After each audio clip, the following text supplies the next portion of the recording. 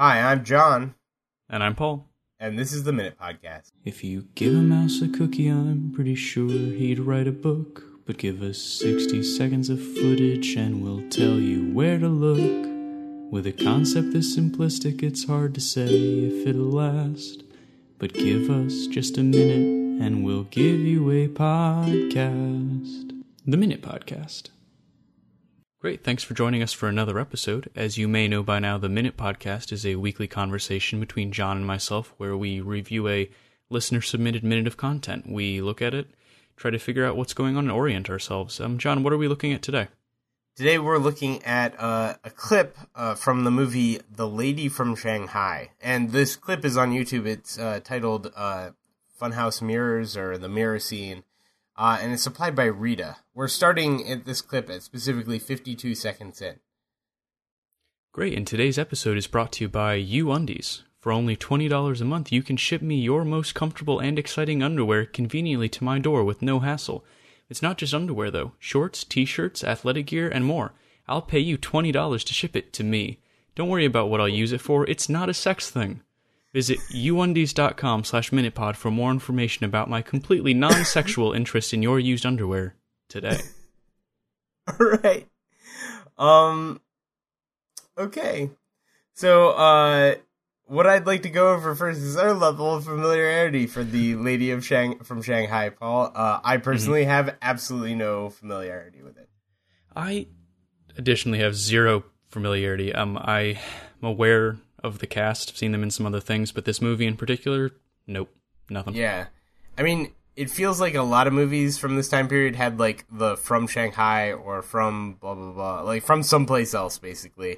But they didn't take place in those places, so I never really, I mean, like, I guess if it's a lady from Shanghai, which I guess we'll get into later, but, like, then, she can move around, but, like, you always think, like, maybe the movies, no, the movie was set in most likely California.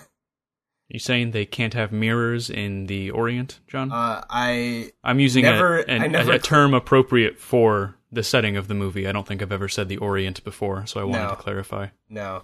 Although the Orient Express does come out next week. Oh, yeah. Looking forward to that. Less thrilled that Johnny Depp is in it, but the rest of the cast is probably, I don't know. Anyway, let's move on. Different media.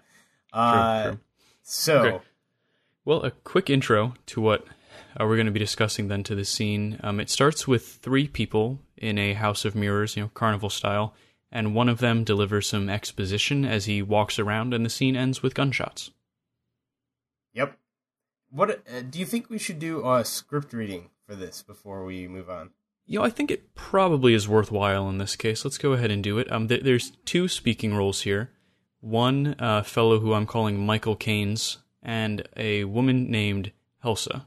Yes, and I will be taking the role of Helsa and any other noises that happen to be going off. Excellent. All right, let's give it a go. I knew I'd find you two together. If I hadn't, Helsa, I might have gone on playing it your way. Squeak. Squeak. You didn't know that, but you did plan for me to follow you. You've been drinking. I presume you think that if you murder me here, your sailor friend will get the blame and you'll be free to spend my money. Squeak. Well, dear, you aren't the only one who wants me dead. Our good friend the district attorney is just itching to open the letter that I had left with him. The letter tells all about you, lover. So you would be foolish to fire that gun. With these mirrors, it's difficult to tell. You are aiming at me, aren't you? I'm aiming at you, lover. Of course, killing you is killing myself. It's the same thing. But I'm pretty tired of both of us. Bang! Bang! Shattered in glass. Yep. Scene. Excellent. Yeah, I think that sums it up pretty well. So, John, what is your first reaction to what we just talked through? All right, to the scene? Well, I would say that my first reaction to all of this together is definitely the visuals. Mm-hmm. They're kind of psychedelic. They've got sort of a kaleidoscopic set. Like, the mirrors seem to go from being like, oh, there's like 3 mirrors, to being like, oh, there's like 16 mirrors, and they're all reflecting this guy sort of walking around. Or Helsa, presumably, in various positions. Sometimes, like, you know, as the mirrors are presumably like rotating around them, or they're walking around, like sort of like slightly tilted mirrors in this funhouse. It seems to like reflect different sizes of people, different like relations to one another, or the same person just like in different places. Yeah, I think they did a good job with the camera work of actually capturing the funhouse experience in that way. Yeah, I mean this is cool. It does make me think that they probably didn't. This is probably not a real place. Like this is probably a set up specifically for cinematography, right? Or do you think this is like an actual funhouse that they used on location? It would be a hell of a carnival if they just went and found this funhouse, but it could also be that if we were there, it wouldn't be that exciting, and the camera work is also helping. So I could see it going either way.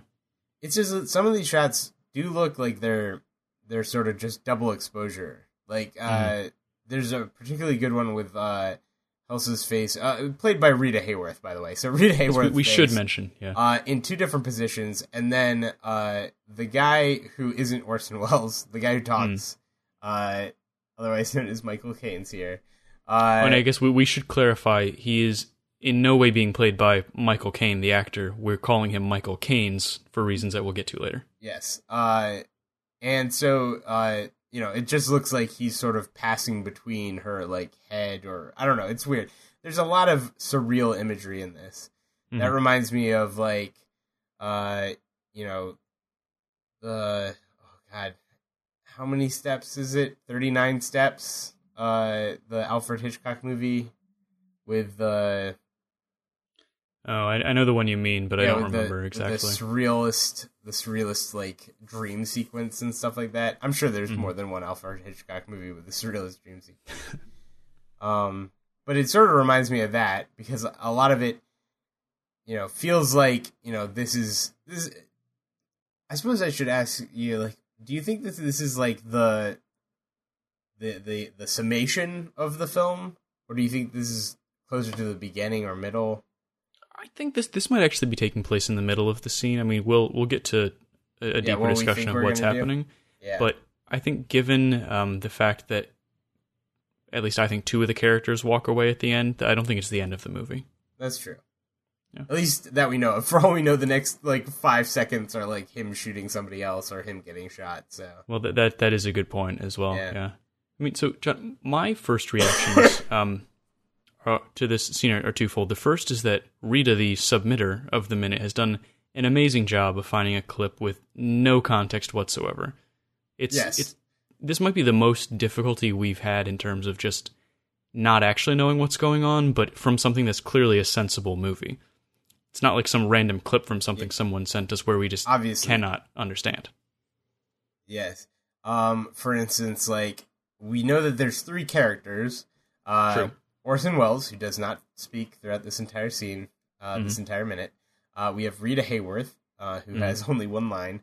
And we know that they are the subject of Michael Caine's upset, being upset.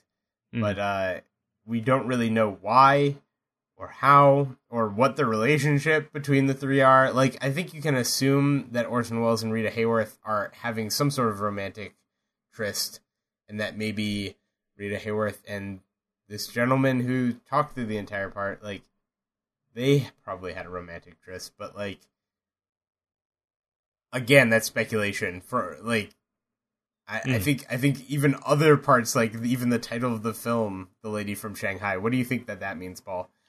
Well, that really leads me to my second sort of initial response to what we've seen here, which, I mean, as you know, my first thought was that she does not look like what I expected a lady from Shanghai to look like. Absolutely. I mean, it's just Rita Hayworth. She's not playing any sort of yellow face or makeup or anything. So I think it's probably not actually about... That would certainly change the mood of this minute. Certainly would. But I think at some point in the past you mentioned that you thought it was probably like a piece of artwork was the lady from Shanghai. Yeah, or something it sounds like the title to something. Like I imagine like the Maltese Falcon, the lady from Shanghai. It feels like a statue or maybe a jewel. Like That sounds like some sort of patriarchal thing that you would call like a jewel, a lady. I don't know, something like that. But a painting title also makes sense to me. Yeah. Well, John, should we talk about fun houses a little bit? Sure. I like fun houses. I do. I have been in a couple myself. Have you been in very many? Whoa, breaking up. Ooh. Yeah, let's see. Test. Oh, no, you seem fine now. I don't know what it is. You sounded good on my end the whole time. All right. I mean, not that it matters how good I can clip this out. Sure. Okay, should I do the fun houses line again? Yeah, that works. I'm not sure I'm going to be able to edit it that well, but I think it'll be fine. Okay. Well, this is the potential area for a cut. And then so John, should we talk about fun houses for a minute? I think we should. Right. So I know I've been in a couple. Have you been in a lot of fun houses before? Yeah, I've probably been in maybe half dozen at least. Half dozen. That's more than me. Have you ever been in one that had sort of a layout like this one? It seems to me that the layout here is a central room with mirrors surrounding it for the most part. But at one part in the scene, it does look like Rita's down a hallway slightly. Yeah. So I'm not entirely clear. The ones I've been in were sort of just like, I don't know if you were on like almost like a conveyor belt or a walkway going through mirrors everywhere, but never one like this. Yeah, no, never one that seemed like an open room with mirrors scattered through it, as though to like, just ask for somebody to walk right into it or something like that.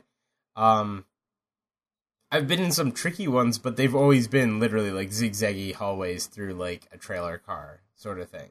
Sure. Not so much like what seems like a rather large, like warehouse type layout with just mirrors scattered around. This feels like a funhouse set on a movie set lot. Like that's kind of what it feels like to me.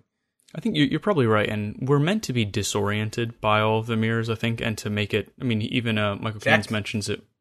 Check. No. I just and like it. Yes, it's disorienting. I have no I idea. thought you were joking about audio difficulties. No. No, but you're right. Never joke about audio difficulties.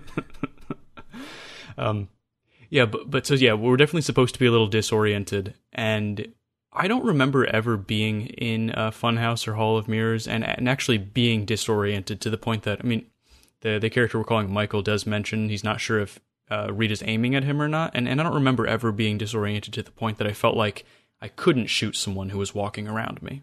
I mean, I think of this a lot when I'm in funhouse mirrors, but like, like I don't feel like I could ever not shoot the right person in a funhouse mirror. Like that's the first thing I feel most people think about when they walk into a funhouse mirrors. What I actually think, it's the first thing that you think when you walk into a carnival. You're like, okay, if I had to kill someone, this is the most likely time. Yeah, best place to do it. Yep.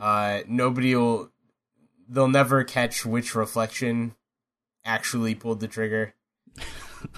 True. All that sort of good stuff. Well, there's also the fact, like, I think the real first thing that everybody thinks about when they walk into a funhouse is, like, do I really look like that? Sort of like the first time that somebody, like, listens to a recording of their voice. They're like, do I really sound like that? Like, is that really what I look like? And then you realize, oh, wait, no, this is a warped mirror. That's why I look like a fun clown.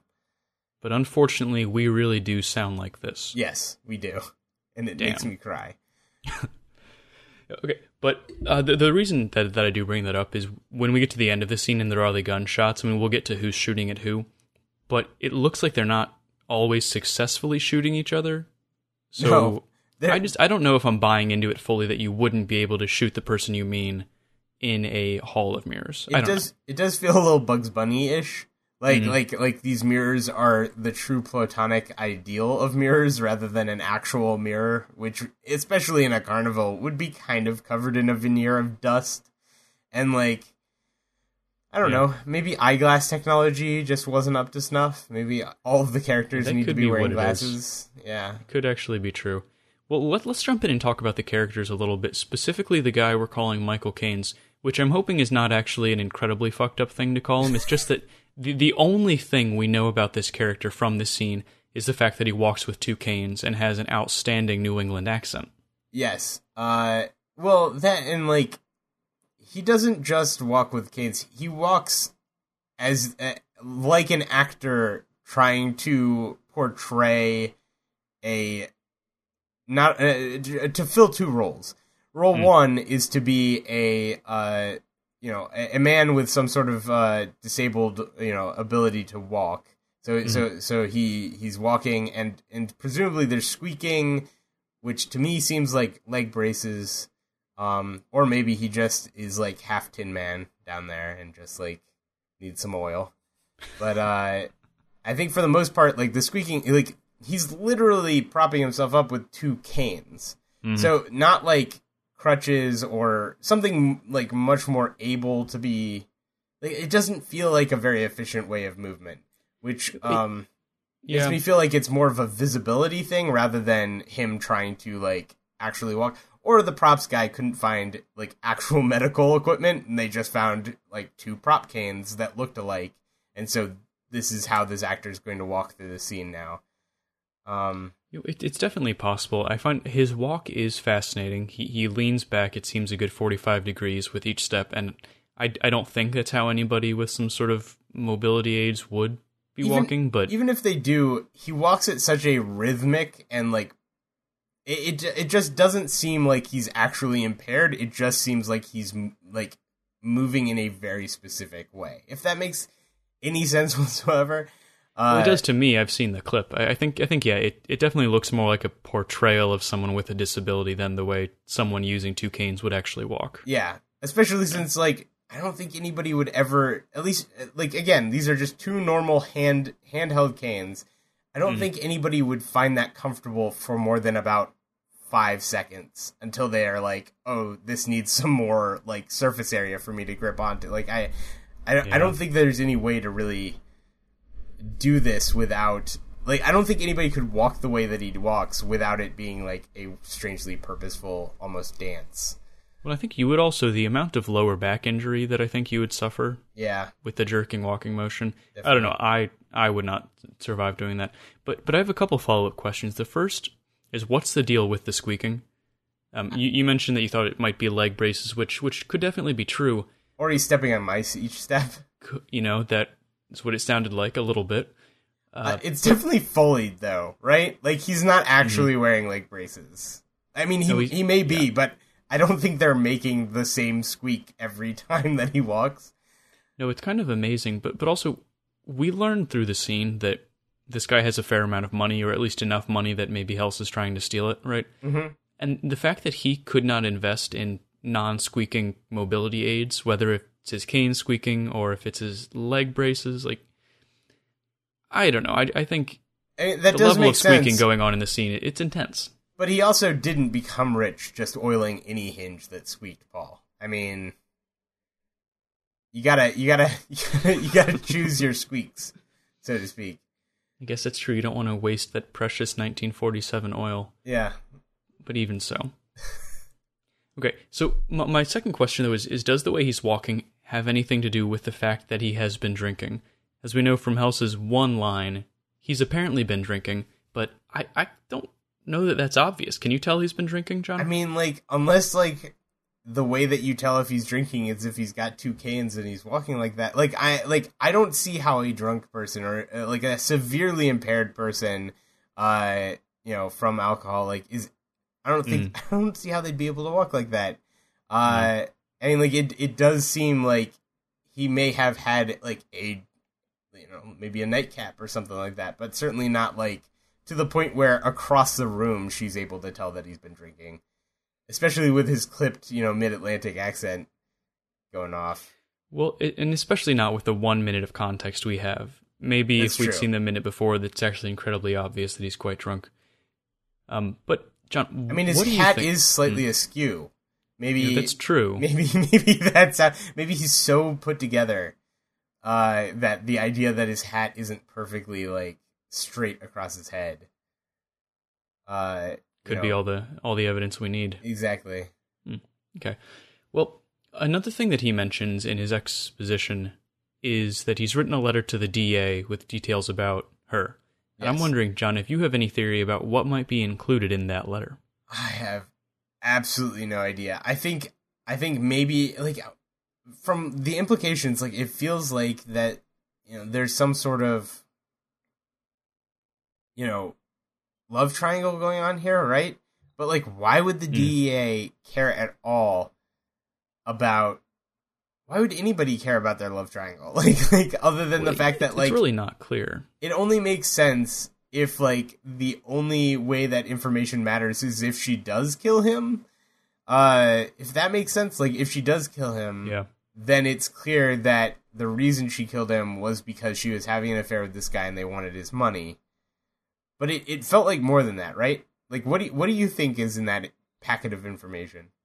I really also have no idea. The theory I'm coming around to, the more I think about it, is that maybe he has evidence of some plot that she has to steal more than just his money. Maybe the lady from Shanghai is a painting and he knows that she's planning to steal it or something, but then that doesn't make a lot of sense with the fact that he seems to be convinced that she's having an affair with her sailor friend. Sailor Friend? Where do we get Sailor Friend? We get Sailor Friend from in his speech. Let's see.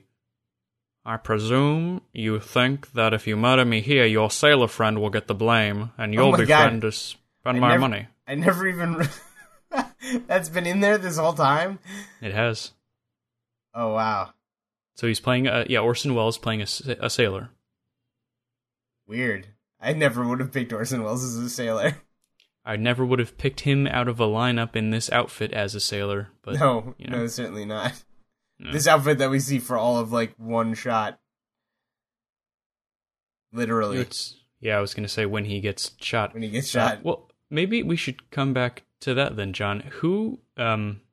Maybe, can you start by telling us what's actually happening as we said bang bang at the end of the script? Okay, so...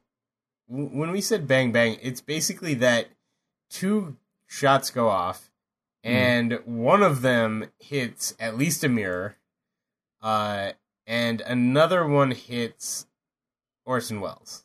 Like, Orson Welles definitely got hit by something. Fatally, we don't know. Right, that's true. So one thing we need to assess is, it seems pretty likely that somebody shoots the mirror and then somebody shoots Orson. But I'm wondering... Do you have a theory for who shoots who and who shoots first?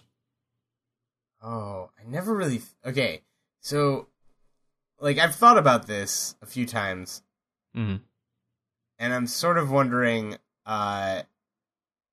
if maybe... Okay, so it's interesting, because, like, if we know that the only person who got shot is Orson Welles, that is the most interesting person to get shot. For one thing, we know nothing about him. So... Nothing at all. He may be a sailor. Well, yeah, he may be a sailor. We know he's Orson Welles, so he's a bit of a ham. And we know that these characters both have probably strong feelings towards him in some way. But we also don't know what happened before this. So for all we know, like, Helsa shot him because, like, he's doing one over on her. Like, how does this guy know that they're in, like, this funhouse mirror set? Like, that's a good question, too. How did he follow them in there? He does sort of say, like, I knew if I followed you here. As, like, followed them here to the funhouse mirrors? Like, what sane human being would think this is a good place to have a liaison with my mistress or lover or whatever? I don't know. I've heard of people putting a mirror on the ceiling, but never. Yeah, mirrors on the walls also. I feel like that would just be disturbing in general. Like, this just seems like a poor choice on Helsa and Orson's Mr. Sailor Boy's. Mr. Sailor Boy. Mr. Sailor Boy's sort of line there. I'm not really sure. Man, just more and more questions keep pouring in. But, like, there is a possibility that Helsa shot Orson Welles. And of course, there's the possibility that Mr. Kane's here also shot Orson Welles, but like I feel like that's a lot more straightforward. Like, he shot him, but the entire time he's saying that he's pointing at Helsa, so it makes me think, like, did he shoot him on purpose? Like, did the first shot go through the mirror and then the second one hit Orson, and then... So then Helsa presumably then shoots him because she was given the time? Like, what do you think goes on, Paul? Well, why don't we circle back to that by answering what we think happens before the scene, what really happens in the scene, and what happens next. Okay. So we'll sort of wrap it up that way. My theory is that Rita and her sailor friend, who are not actually romantically involved, but are somehow plotting to steal something together, presumably stealing the lady from Shanghai, whatever that might be. Hopefully it's not a person. And they are at a carnival for some reason, and they go into the funhouse to talk about something, and then... As one does. The most meditative place in the carnival, the funhouse. And then Michael comes in, and they have their interaction. I think then Rita tries to shoot Michael, but shoots the mirror by mistake, because we get some sort of angle of her, looks like pointing a gun directly at a mirror. Yeah. Or maybe she's pointing it down a hallway. It's hard to say exactly. And then I think that Michael shoots Orson because he's jealous that they're having a romantic affair that they may or may not actually be. I think then Rita escapes, and their showdown over who gets the lady sort of continues. Okay. I don't think the DA opens the letter, so we'll never know what's in it. So, I kind of have a theory that, like, I think this is the end scene. So I think that this whole thing ends with a shootout in the place. Like, I think there might be, like, a summative scene at the very end, but, like, this is the climax. Okay, so sure. And I think that they come in, they all three of them are in some sort of conspiracy together. And, you know, something that, you know, if one of them was to die, then the other two would be able to have, you know, more money from a sale of some sort of object, the titular lady from Shanghai. And then they're plotting to kill him. And while they're plotting to kill him, he figures it out, confronts them here, and then that's when the shootout happens. I think that one of them is injured. I'm guessing Orson Welles, I think, is injured. I don't think he's down for the count. Then I think Helsa shoots the guy with the canes, the guy who's been talking this entire time, after he misses her, and then he bleeds out and dies. Like, I think this is the last scene with him, and then she double crosses Orson Welles and, like, you know, is about to shoot him, but right before then, she either gets shot by Orson Welles or something like that, and this involves, like, Orson Welles getting away scot-free with the painting and selling it off somewhere, and then living on the beaches of somewhere. That is both wildly specific and entirely plausible. Mm-hmm. Well, I just feel like this whole, like, love triangle betrayal thing, like, just ends up with one of them betraying the other person at the end. Like, this just feels like the era of the femme fatale in movies, and the way that this is shot just makes that feel even more. But for all I know, it's actually Helsa who's the main character, and everyone else is, like, you know, sort of, like, messing with her. Being in a funhouse mirror set just sort of goes to show, like, is any of this real? Like, can you trust any of this information? Like, Orson Welles could just go down and not actually be shot, and then this is all a show for somebody. You know, that's true, too, and that, I think, is why I actually like this submission so much, is because there's so many plausible explanations that are still a real movie. Yeah. It's not like us guessing as to what was happening at the intro to Kamen Rider. Is that what it was, Kamen? Yeah, Kamen Rider, yeah.